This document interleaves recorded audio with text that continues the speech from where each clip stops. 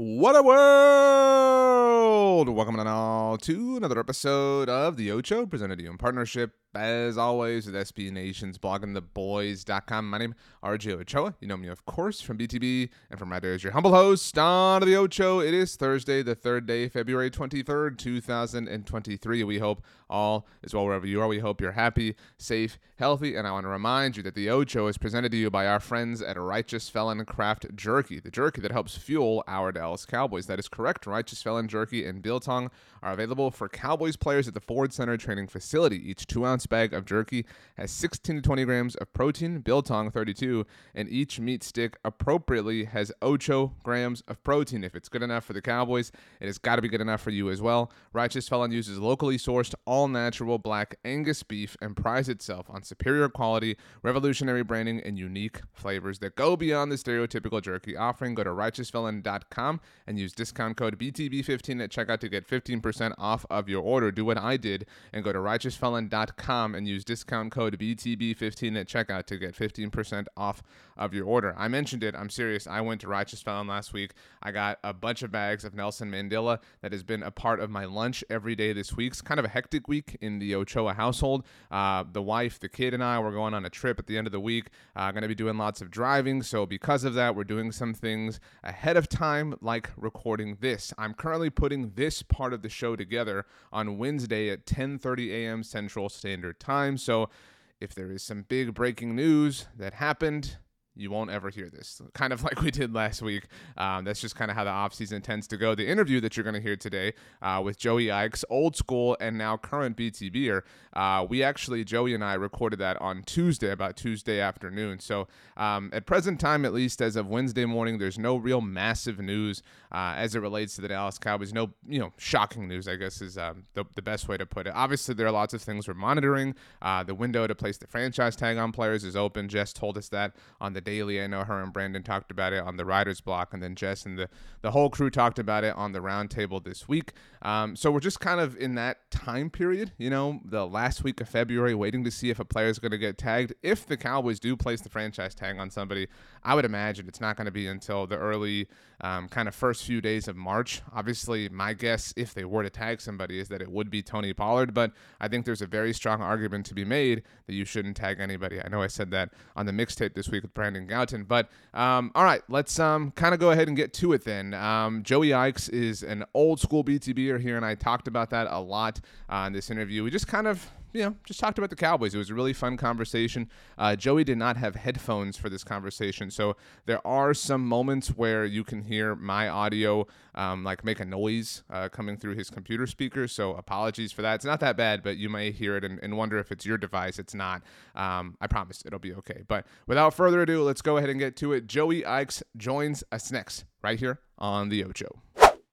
Very pleased now to be joined by one of the OGs. That's right. We've gone all the way back into the history books to pull this man out of retirement to podcast once again for us here at Blogging the Boys. If you're watching us on the Blogging the Boys YouTube channel, you see him. If you're listening to the Blogging the Boys podcast network, you heard him yesterday on Wednesday's episode of Talking the Draft with Connor Livesey. It is the one and only Joey Ikes, who I can't wait to break bread with someday at Monument Inn. Joseph, how goes it? That's quite the pull there on the Monument Inn, and you're absolutely right. And first of all, you're making me feel very old by referring to the history books. It has been, I was telling Connor last week, I think it's been 11 years since I wrote my first front page article on Blogging the Boys, which is a number that I don't know that I can fathom, considering, I don't feel old enough to have done anything 11 years ago, much less, been a grown adult writing, football articles for that long. But yeah, it's awesome to be here. It's cool to be, a part of the Blogging the Boys platform that's been such a big part of my life. I don't know what happened. Have we lost each other? We're just going to leave this in. I've lost Joey for a second and his internet connection. I think Joey's back now. Joey. Oh, yes. Okay, you're back. I'm here, yes. Yeah, you were saying it had been like 100 years and then your internet died, which is just kind of like perfect and a perfect metaphor for the situation. Yeah, I'm old enough to have bad internet, so it comes in and out. No, it's hopefully we'll hang tight for a little bit here, but yeah. We do have a lot of younger listeners and viewers just because that's kind of the way like the world works now. So I feel old when I talk to you because I got in this game in 2015 and at the time, it was like, holy crap, Joey Ikes is like a god. He's a legend at this. Go And there. it is just wild, like, to think it's been 8 years since then. I remember when you wrote your book, when you wrote Nuts and Bolts. Like, I remember all of, like, those days feel like yesterday. I can't believe how much time has passed. Yeah, it's I remember I remember the desk I sat at when I put all that together and all that kind of stuff. And it was it does feel way closer than you look back, and it was 8 years ago going into the 2015 season, I believe. I remember when you ate paper. Yes, when I ate the tweet. Yes, it's what was the tweet you ate? I don't remember. It was some prediction that I made preseason or something like that. And I said that if I was wrong, I would eat the tweet. And sure enough, the end of the season or whatever point threshold came, and I told people to remind me and that I would eat the tweet if I was wrong, and I did, and that was an experience for sure. That's awesome. Well, for everyone listening or watching, you can listen to Joey and Connor on Wednesdays on the Blogging the Boys podcast network on Talking the Draft. They're obviously getting ready for the NFL draft. I tried to twist Joey's arm and get him to write again, but he's a very busy man. And like, how many hats do you wear? You're wearing a backwards one right now. Like, talk about I pretty much always do, because we talked about me getting old, right? There's a little bit of evidence showing of the age on the top of the back of my head now. So I thought it was a metaphor for like a young Romo, like when he would wear that backwards hat and get all sorts of criticism for it. So like, I didn't know what this was going to be. That's much more flattering than the real reason why I wear it, for sure. But yeah, no, I've got my full-time job that I have, my as my friends and other folks around me call it, my big boy job. And then I write about Texas A&M football at aggieswire.usatoday.com. I spent some time with the Locked On Podcast Network covering the Aggies for them. I stepped away from that because of time, really. It's the main thing. And then I also I'm a 50% partner in a bit of physical services business here locally, and I have, as some of my friends like to say, I have a bazillion kids. I have 4 kids, and we're building a house, and I'm doing a lot. It's very, very busy, lots of stuff going on. But it's funny, the Cowboys have just always been a part of all of it all the way through, and it's just kind of one of the threads that kind of pulls along for a long time now. Well, like I'm saying, you helped lay the foundation. Lots of BTB alum. Rabble Rouser does a show now here. Obviously Dave is amazing. I remember back in the V Sporto days when you in Landon actually used to do the Blogging the Boys podcast. And so we hope we've kind of kept the bones of the place intact, obviously to make it nice and sing. Landon obviously now part of the Locked On Network with Marcus doing the Locked On Cowboys show. So it's cool to see like everybody kind of still, I was going to say living and thriving. It is kind of a wild thing to think about, though, how long ago all of those days really were. Like I said, I so vividly remember the 2015 draft. Like I remember when Lyle Collins signed with the Cowboys, like it was like this just fervor on the internet, like everybody freaking out. That was so much fun. So it's a really special time. This is, I don't know. I've kind of, in that time, Joey, I've kind of gone dark, right? Like I had my dark season, right? Like, where I was the bad guy. I was like Tobey Maguire in Spider-Man 3 with the hair over and stuff like that.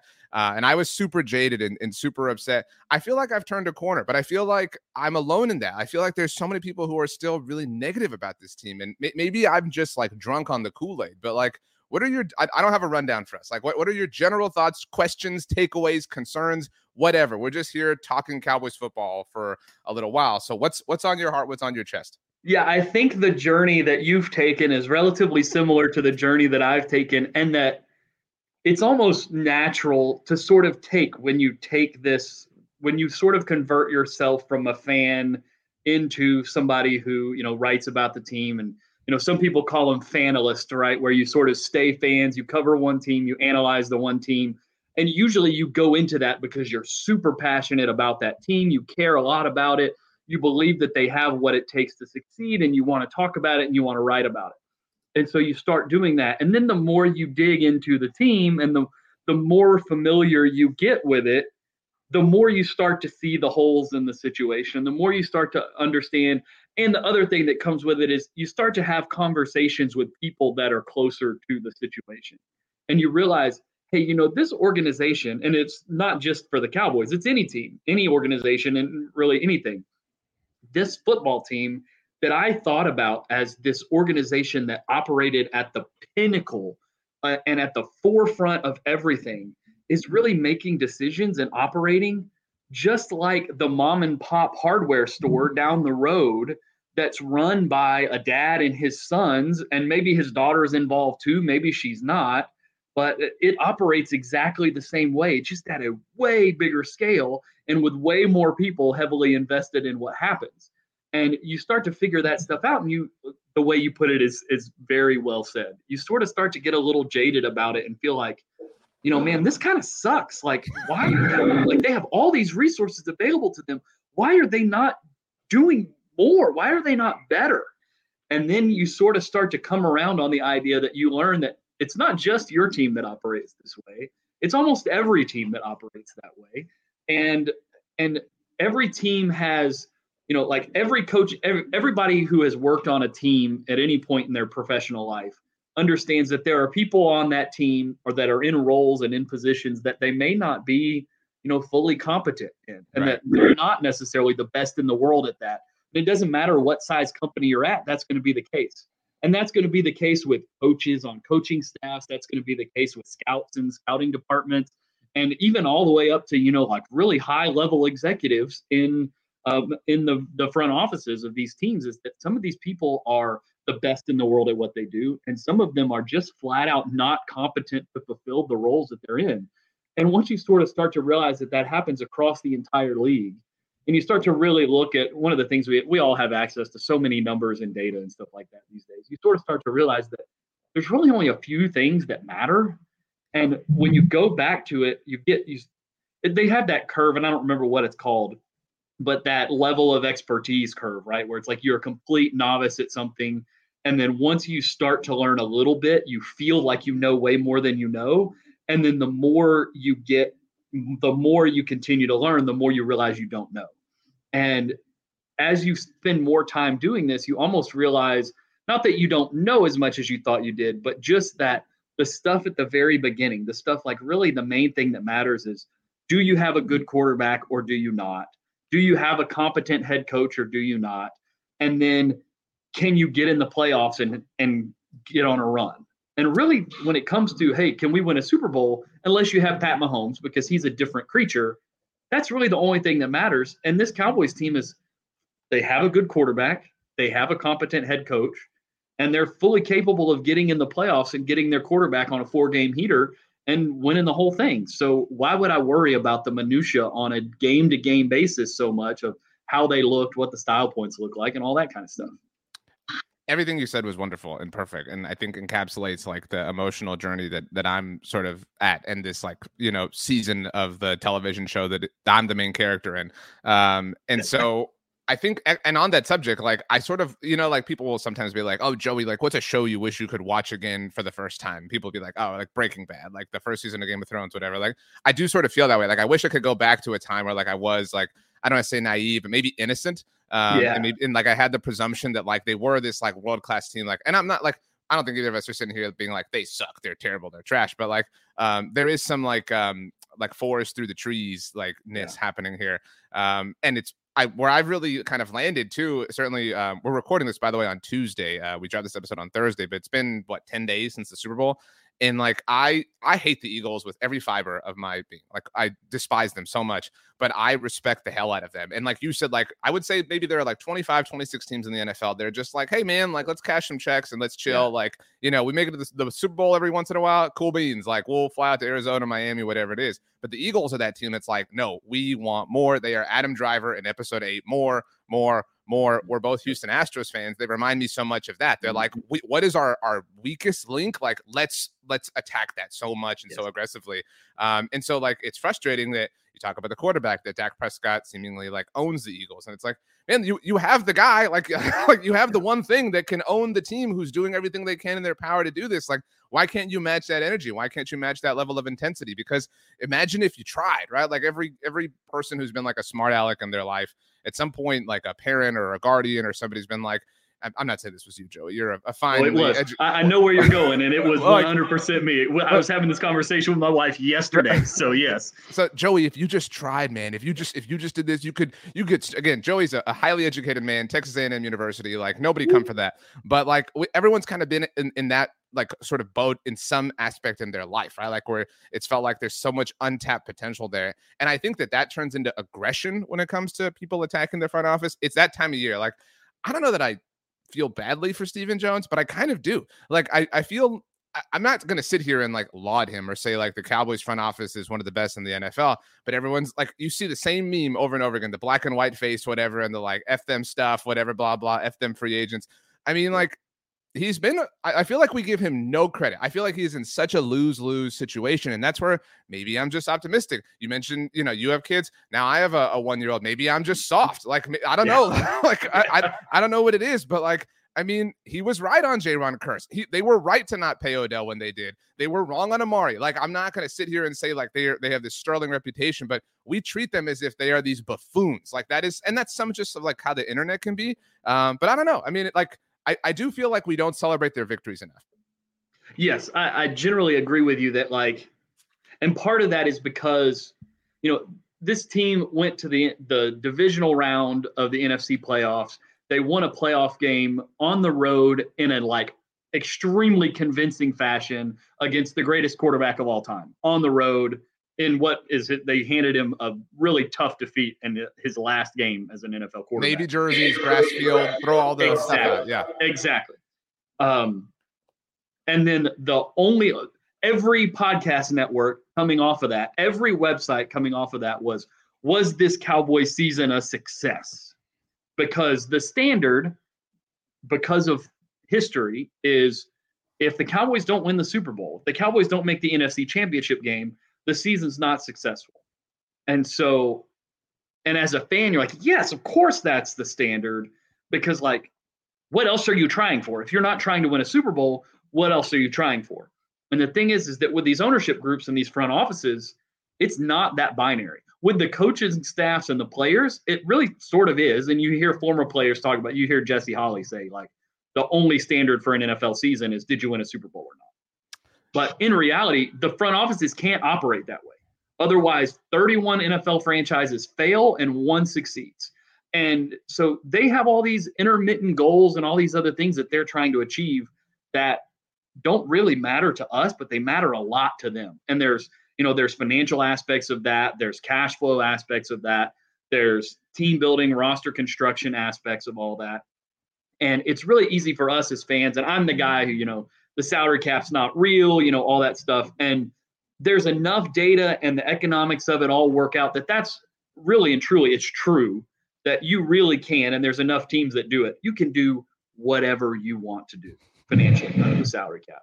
But each team sets their own philosophy of how they want to manage the cap.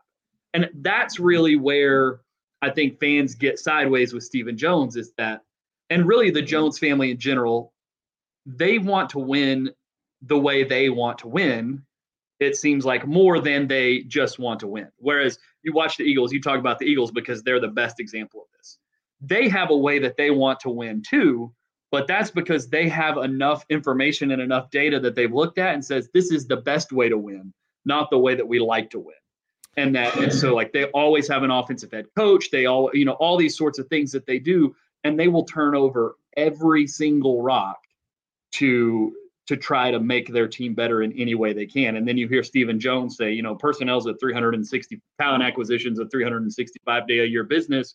And then a lot of times they're on the yacht in the Caribbean on the first day of free agency. And you're like, is it really a 365 day a year business?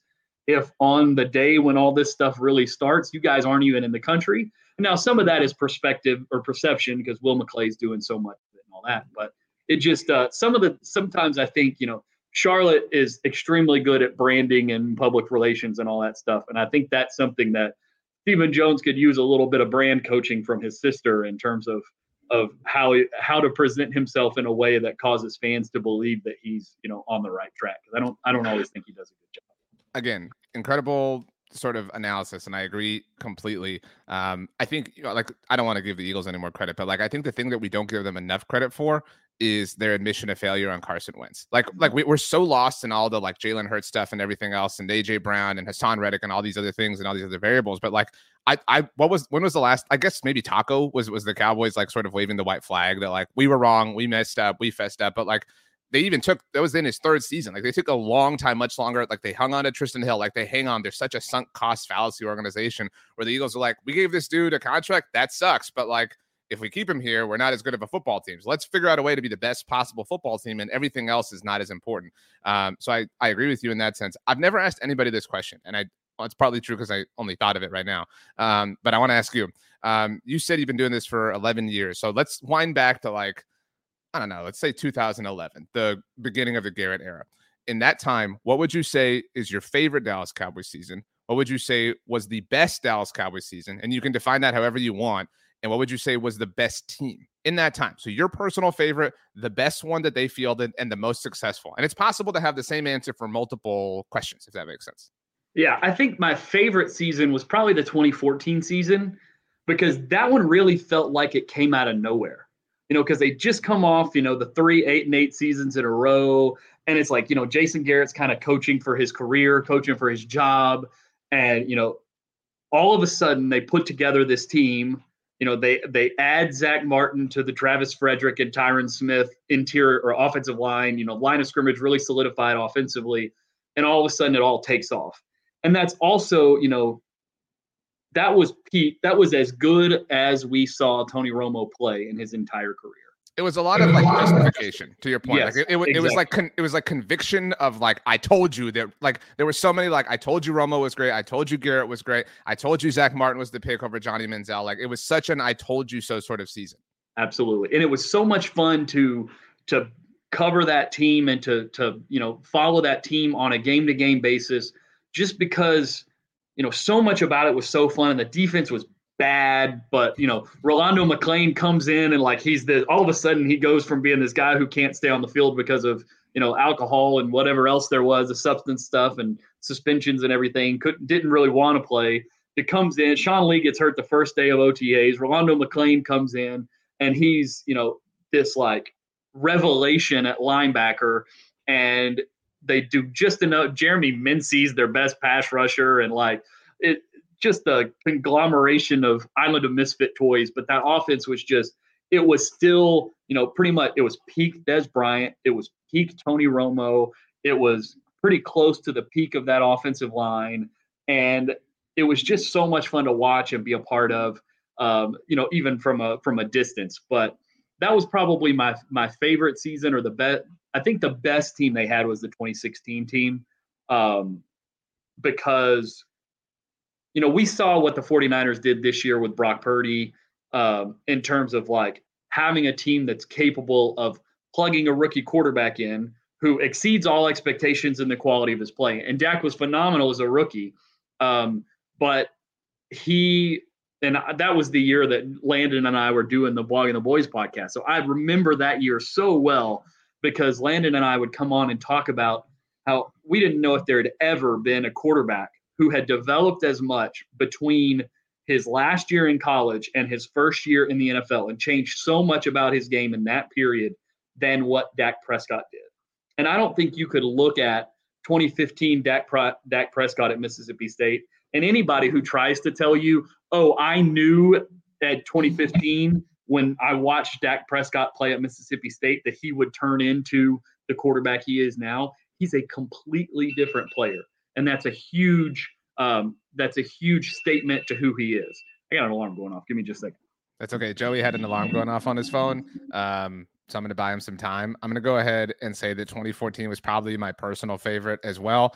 I was buying you time, Joey, and saying that 2014 feels, it was intimate. Like it like 2014 felt like hours. You know what I mean? Like it was a really kind of personal season, which is why like that one, like the other playoff losses hurt, but like that one felt like it was stolen. Like that was just such a dirty way to end it. And you mentioned talked about peaks. or primes or whatever. That was probably the peak version of Terrence Williams in 2014. I mean, you can argue kind of the peak version of Cole Beasley. He was still a fine player, but like that was we didn't realize it then, but that was the end of the road for a lot of great things. Yeah, and they were able to extend it a little bit, and recapture a lot of that magic with some of those guys in 2016. But the peak for a lot of those guys was in 2014. And like you said, the intimacy of it, and like you knew Tony was getting a little older. We didn't know that was going to be the last time we really saw him play meaningful football, which is an insane thought to have. But we saw him like walking off the field at Lambeau, and just the emotion of that situation and the way that game ended and there's a reason we still talk about Des caught it and all this stuff, is because that one really hurt. Like that, you look back at that team and go, and the way the league played out that year, and if they get past Green Bay in that game, they probably are going to the Super Bowl, and there's a pretty good chance they win the Super Bowl that year. I've said for years, I think they lose. I think they beat Seattle, and that was like the big thing, right? Because they were like the only team who won in Seattle that year. But like, I think they probably lose to New England. I don't think it's as tight of a game as it was for Seattle personally. But I mean, like, if they had lost the Super Bowl, they had lost Super Bowl 49, we would still be like sitting here like cashing in on that. No pun intended. We would be like, this is a great team. Like y'all quit. Like the droughts would have been over, et cetera, et cetera. Yeah, absolutely. And that's the thing. Like, we'll pivot back to the conversation we were having about the front office. Is like, that's what.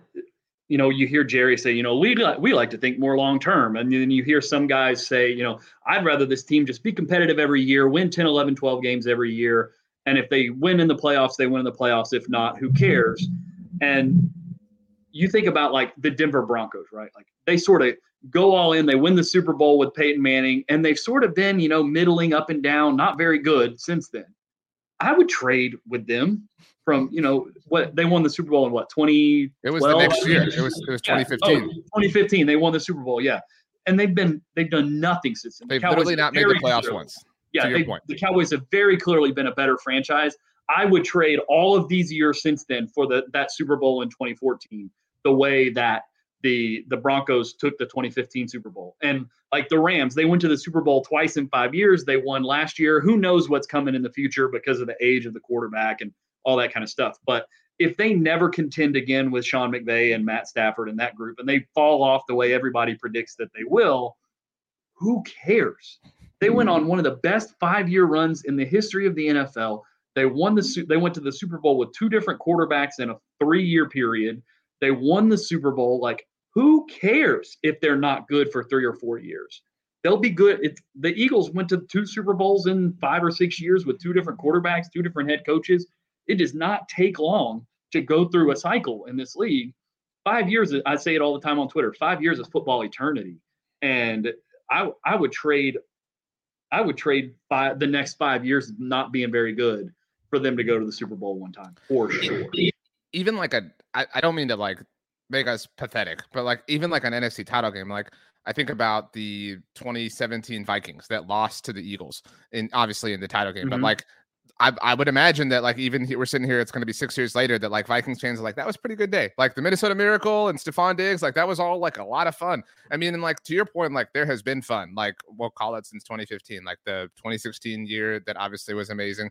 The more I think about it, nothing about 2017 was fun. 2017 was annoying and painful and frustrating and just very, very, very difficult. That was the Zeke suspension. That was the Adrian Claiborne game. I remember vividly when they lost to the Chargers on Thanksgiving. It was the first time in franchise history they scored single-digit points in 3 straight games. It was the Week 17 loss to the Eagles that they beat them 6-0, but then the Eagles won the Super Bowl. Like 2017 sucked, except for the Houston Astros, obviously winning the World Series. But so we've defined 2014 as kind of the most precious, like favorite season since 2012, 2011, whatever. I agree with you. 2016 was probably their best chance. Like, and you had the divisional round at home. Like that. I mean, like that in and of itself sort of like makes that the answer for that. What would you say is the most successful season then? Because like they haven't made it past that point in any other, but like your nominees, I guess, since 2011, if they're not going to be the same, are 2018, which was sparked by the Amari Cooper trade, or this most recent season. Because I think this past season is better than 2021, just in the sense that I think they won so, a playoff game. Right? Yeah, I think you have to go with this year. Like they think so. You think this is the most successful season for the Dallas Cowboys since Jason Garrett was hired? I don't know that I disagree. I'm just confirming. I really think so. I mean, they tied the franchise record for wins in a season, and they like they very clearly did virtually no game planning for Washington the last week of the season. They went in with like day one install, like these are the plays we put on the field on day one of training camp against Washington, and they didn't care to win that game, even if the starters played. Like they left the starters in thinking we got enough talent. If we win the game, great. If we don't, that it doesn't really matter. And so they won 12 out of 16 games that they really cared about. They did it without their starting quarterback for 5 games.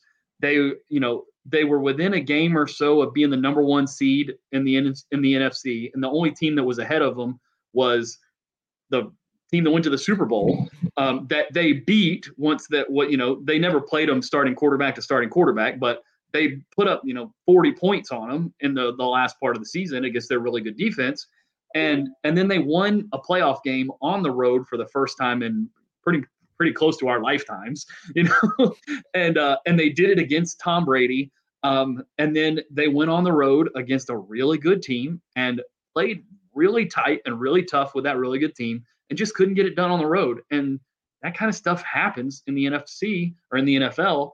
And it's really hard to look at, you can't say 2018 was more successful because they won the playoff game at home, but they did not. The game against LA, I think, was worse than the game against San Francisco, just right. Because nothing about the game in LA really felt like the Cowboys really had any chance to win that game.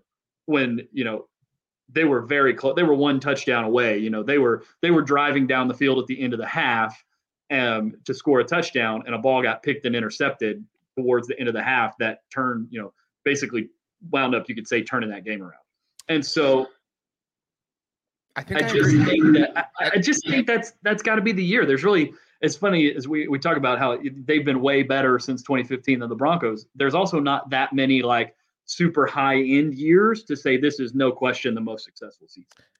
I think I agree with you. And I know we started in 2011, but even if we go all the way back to the final Super Bowl season in 1995, like it's hard to pick a year. Like there's no year post 95 pre Romo that is in the mix for like most successful season. So like the only other years that we're not like sort of counting are 06, which was this like kind of like figuring out your kind of good year. 07, which that might be the best team they've had, obviously, so. But I don't know that it was the most successful season. And 2008 was like that was a squandered opportunity. And 2009, like whatever, they beat the Eagles back to back. Like I still don't like that. That doesn't sit like in like my mightiest memories. But this year, like to your point, I never like came up with like a term, but they were the curse destroyers or whatever. Like what was Rod Marinelli's thing? The Mighty Orphans? Is that what it was? The Mighty Orphans? Yeah, something like that. Yeah, right. I can't remember exactly what. Yes, but they were something like I mean, like they went 4-1 without Dak. What? Like your franchise quarterback went down and you won 80% of your games. That's impossible. Yep. Like we talked about like when Nuts and Bolts was it 2015 when Nuts and Bolts came 2015, out? Like, yep. That was like it was literally impossible. They literally won 1 of 12 games without Tony Romo, and it took like this Herculean effort on Monday Night Football in Washington to do that. I mean, obviously 2010 was a disaster. 2020, wasn't quite a disaster, but it was obviously very ugly. And some of that was like the ramifications of the world. But like, okay, you went 4-1 without Dak. To your point, like you won in the red stripe. You won in the throwback jerseys on Thanksgiving. You beat the Eagles at home. Like you won a playoff game on the road in the Navy jerseys on the grass field. You beat Tom Brady for the first time ever. You had back-to-back seasons with playoffs. You had back-to-back seasons with 12 plus wins or whatever. Like, so like, I do think like relative to expectations somewhat, it was maybe their most successful season. And to the point we've kind of made all along, like it sort of came out of nowhere. Like they sort of didn't think it would happen. I mean, dude, they took a tackle in the first round that we all hated, that we thought was like the worst possible pick. They got literally nothing from their 3rd round pick. I mean, like that, like I that's where I'm saying, like, I get the inclination to be like, this team sucks, this team's terrible, typical Cowboys, blah, blah. But it's like, dude, they just crawled through sludge. Like they are Andy Dufresne on the other side of this tunnel. Like we should be somewhat excited. Like they're a free man in so many senses. Right. And it's like, you talk about it. Like they picked a 1st round tackle we didn't really like. He wound up playing really well. The 2nd round guy was like defensive end 5 or something like that and was still productive. The 3rd round pick played 30 snaps on the season or something like that. And then you get through there, they get all they get is a 5th round pick for Amari Cooper that they used to pick John Ridgeway, who they then release and put on waivers and gets claimed to Washington. So they literally get nothing in exchange for Amari Cooper. And the head coach is apparently bad. The offensive coordinator is bad. Nothing on the offense is good. The quarterback stinks. The quarterback sucks. And yet somehow they have a top 5 offense in the league per play in almost every metric whenever when Dak's on the field. And so something's got to be good in that scenario, right? And so it's like somebody's got to be good. And the most important guy in the scenario is the quarterback. And he's the guy who sort of carries throughout all these changes when they've been good the whole time through all these changes. So that sort of goes back to our conversation earlier about how hard we are on these organizations, is that we talk about how many mistakes this team seems to make, and yet they won 12 games, 2 games in a row. They won a playoff game this year. Like, they got to be doing something right.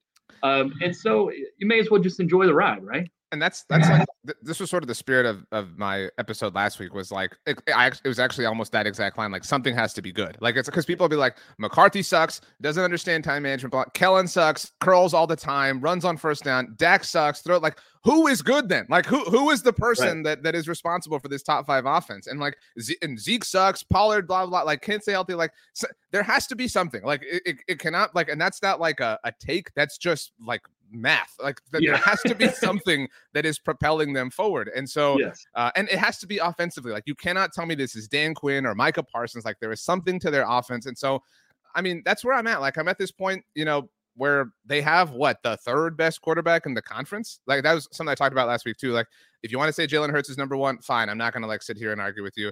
You could argue that Dak is 2. Like, I think the 3 best quarterbacks in the NFC, pending trades and whatever, are Dak Prescott in any order: Jalen Hurts, Dak Prescott, and Kirk Cousins. Like, so, okay, fine. Like, on the worst day, you have the 3rd best quarterback in the conference. You have the 2nd best defensive player in the conference. You have a top 5 to 7 wide receiver. You have a head coach who is in favor of aggression and who's going to be calling all of your offensive plays. You have perhaps the best defensive coordinator in the NFL. I mean, like, so I understand we're pissed and it's a drought and it's frustrating and all this stuff, but it's like the skies are pretty sunny. Like, like, it's not doom and gloom and raining.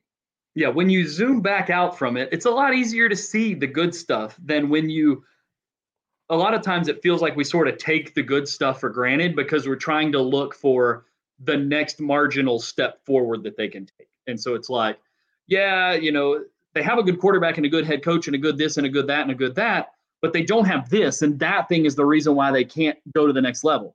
And maybe that might be true, but to get to that, you have to stop appreciating the fact that, in my mind, he's the best quarterback in the conference. I'm not like in disagreement. But like, semantics at that point. Yeah, it's a conversation. That's all I'm saying. But exactly. I'm with you. Exactly. You have one of the top 3 or 4 quarterbacks in the conference, regardless of what order you put them in. You just ran through all of it. You have all of that. You win 12 games 2 years in a row. In a year, you're supposed to see all this defensive regression. It doesn't happen. Now you got to maybe think about the fact that maybe it's coming for you in a doubly mean way coming forward in the next year or two. But you overcome all of those things that we've talked about in the last 35 minutes, and yet the overall dynamic of the fan base is still, this team sucks, they'll never win anything. And maybe that's true because maybe the ownership and the structure, because it's owned by the people who are making the primary personnel decisions in terms of roster management, because of that dynamic, prevents the sense of urgency that some of these other guys have in order to try to save their job. Stephen Jones is never losing his job as long as he lives.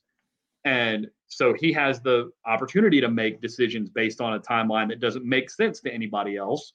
And maybe that does keep them from winning a bunch more Super Bowls. Maybe it keeps them from ever winning another Super Bowl as long as he's running things. But it's still a really good team right now. And I was thinking about this yesterday. Like, this was year 7 for Dak Prescott. We're going into year 8. He's got 2 years left on his contract. Who knows if he wants to re-sign here based on, the way the last contract went. You hear murmurs from people and stuff like that he's not necessarily thrilled with the lack of urgency. We've heard more players, it feels like, sort of come out over the last few weeks and sort of say, like, man, we got to do something. Like our team, we got to go here. Like, so maybe there's that dynamic starting to build, and that'll build some urgency. But like, we're not that far from. I mean, Tony Romo started what, 10 years, 8 years. Yeah, 8 years, and then he was going to start in 2015, got hurt. Was going to start in 2016. That would have been what, year 11, and he never started that year. So like, I was thinking about that while you, I was like counting while you were talking. I was listening, but I was counting. If you count the 06 season as, and I know some people don't, like whatever, but like the 06 season counts for me. 2012 was his 7th season. And so like I think about this tweet all the time. Fellow Aggie Cassidy McWash, great member of Cowboys Twitter, she tweeted out the night Andrew Luck retired. That was like still relatively like fresh off of Romo's retirement and everything. And she tweeted, it was something like, I'm paraphrasing, but it was like, make sure to hug your franchise quarterbacks tight. Like you truly never know when the end is coming. And you talked about it. Like 2014 was like the last real Romo year. Like after Romo's 7th season, there were only 2 more. Like, you know what I mean? Like you have no, and like, I know people like hate Dak or whatever. So like, they're probably like, good, only 2 more, blah, blah, blah, whatever. Like, I mean, it may not be Dak. Like maybe it, you know, we've seen a lot of players like Utah. When Dez caught it, he had like 2 good seasons left for the Cowboys. Like, you know what I mean? Like it really was like 1.5 because he wound up hurt so much. Yeah, it can evaporate so quickly, and that's part of what makes it hard, right? Like that's why like it's hard to imagine the Eagles are getting back, right? Like because it's so difficult. You have to rebuild over and over and over and over again. But I think that they've shown enough to trust them in this era, in the Mike McCarthy era. I know people hate him and think he's whatever, but like the data speaks for itself. Like the success speaks for itself. Like I we'll wrap with this. I trust Mike McCarthy more than I have any non-Bill Parcells coach in the post Super Bowl era. I don't know if you agree with that. Yeah, I think that's the right approach to take. And that I love that hug your franchise quarterback because yes, like the Cowboys went from Romo to Dak and the Colts went from Peyton Manning to Andrew Luck. But like look at everything the Colts have been through since then. And look at everything that the Cowboys went through between Romo and Aikman. And look at what the Broncos have been through since Peyton Manning and what they went through between Elway and Manning. And there is a desert on the other side of this franchise quarterback that the Cowboys have that is, if you think the last 30 years of no Super Bowl looks bad or feels bad, wait until you get to the quarterback desert again and what that desert feels like. So just appreciate what we have. Yeah. Even the like lack of a star wide receiver desert sucks. Like before CD had kind of taken over, it was like, dude, this sucks. Like 2018 pre-Amari sucked. It is a terrible. And like you mentioned why they lost. Like I remember after that 2014 loss, obviously the Des Cottick game, like all we sat and as a younger RJ got into the world of blogging and podcasting, it was like, man, if they had just had a pass rush against Aaron Rodgers with the calf injury, it's like, man, like Sam Williams was their 5th defensive end. Joey told me, you know what I mean? Like now, like you can have that, you know what I'm saying? Like you can go get the one thing that you think you need, and it's still not enough. Like sometimes the game is just mean. Like sometimes it doesn't work out, and like that's frustrating and that sucks. But that doesn't mean that they're trash. They do certainly have room for improvement. I think we both agree there. We're talking on the day that ESPN connected the top 50 free agents to their ideal fits, and they have Odell Beckham Jr. connected to the Dallas Cowboys. Do you want to see that? As somebody who wants, you're doing the draft show, but as somebody who wants to see the Cowboys draft Jackson Smith and Jigba, I'm kind of against that because that would probably mean no JSN, but I'm a fan of not pigeonholing yourself when it comes to the draft. And so if you want to sign Odell and not have to take a receiver in the first round, sign me up. Yeah, I'm on team JSN also. I think he's phenomenal. I think the fit with him and CD would be great. But the OBJ thing is interesting to me. They have to do something at wide receiver, right? And it has to be material. The hard thing is that they have Michael Gallup locked into this, really substantial contract that based on what we saw last year, and we know the injury situation there, it's hard to imagine him being more than like a really high-end wide receiver 3, like a really, really high-end wide receiver 3, which means you have to peg this wide receiver 2 spot, which means you can't pay too much for wide receiver 2 because you're already paying wide receiver 3 a lot of money.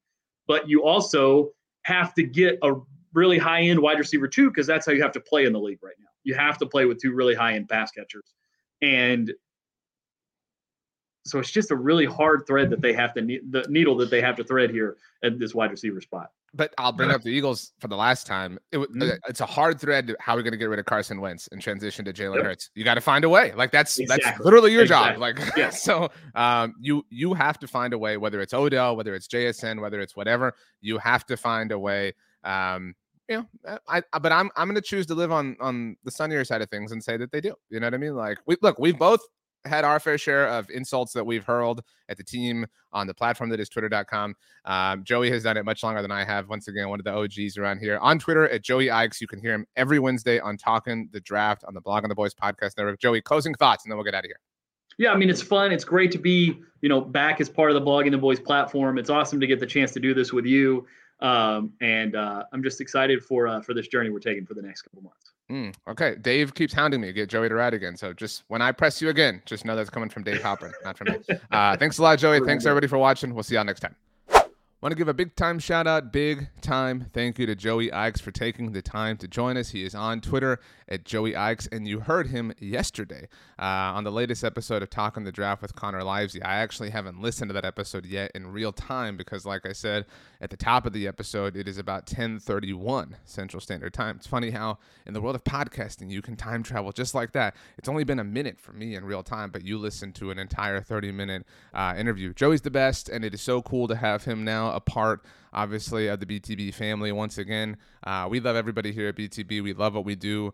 I've been thinking about this a lot, and I don't mean to be a troll about it, but just it's a really fun off season, right? Kind of figuring out how the Cowboys can be better, what's going to happen, Odell Beckham Jr., right? Like all these sorts of things. And I was thinking, like, none of that would be fun if the Eagles had won the Super Bowl. And so I promise I'm not going to bring that up a million times, but that's true, right? Like, it would have cast this shadow over the offseason. And I love football, and I love the Cowboys, and so I'm grateful that we're sort of in our own emotions, I don't want to say allowed to love it again, but it isn't painful to love it the way it would have been. But anyway, so we'll see what happens. Obviously, like I said, I'm going to be traveling, but nothing is slowing down, nothing is stopping. Just so you're aware, we have lots of articles, some that I wrote myself, obviously ahead of time at bloggingtheboys.com, dropping later on this week. One based on the idea that Joey and I talked about, and I'd love to hear your responses to your favorite team, favorite Dallas Cowboys team since 2011.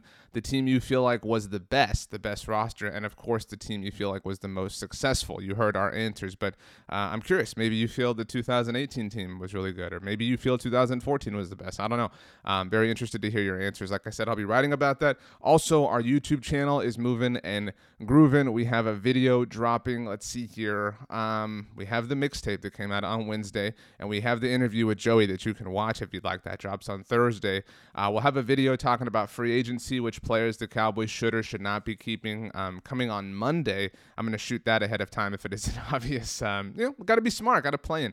And something that you all really liked, which was really cool, on Friday, we will drop episode 2 of our Madden franchise, connected franchise, whatever you want to call it, series. In case you're unaware, we started a Madden franchise as the Cowboys, and we're going to be going through it week by week, playing a game, kind of adjusting things, and trying to keep things pretty realistic, I would say, as it relates to the Cowboys, but obviously having some fun within the game of Madden. So we beat the Bucks in week 1. So up next, the Cincinnati Bengals. That episode will drop on Friday, and a lot of you told me, because in the roster, I could not find Cavante Turpin, which I thought was really frustrating, especially because he told Tony and Aiden here on the podcast network that he wants to be used more on offense, and then I couldn't find him at all. A lot of you told me that you have Cavante Turpin on your roster in your game, so first thing I'm going to do in the video this week is try to go find Cavante Turpin and put him on the roster, but you can check out the video if you want to see that. For now, I bid you adieu.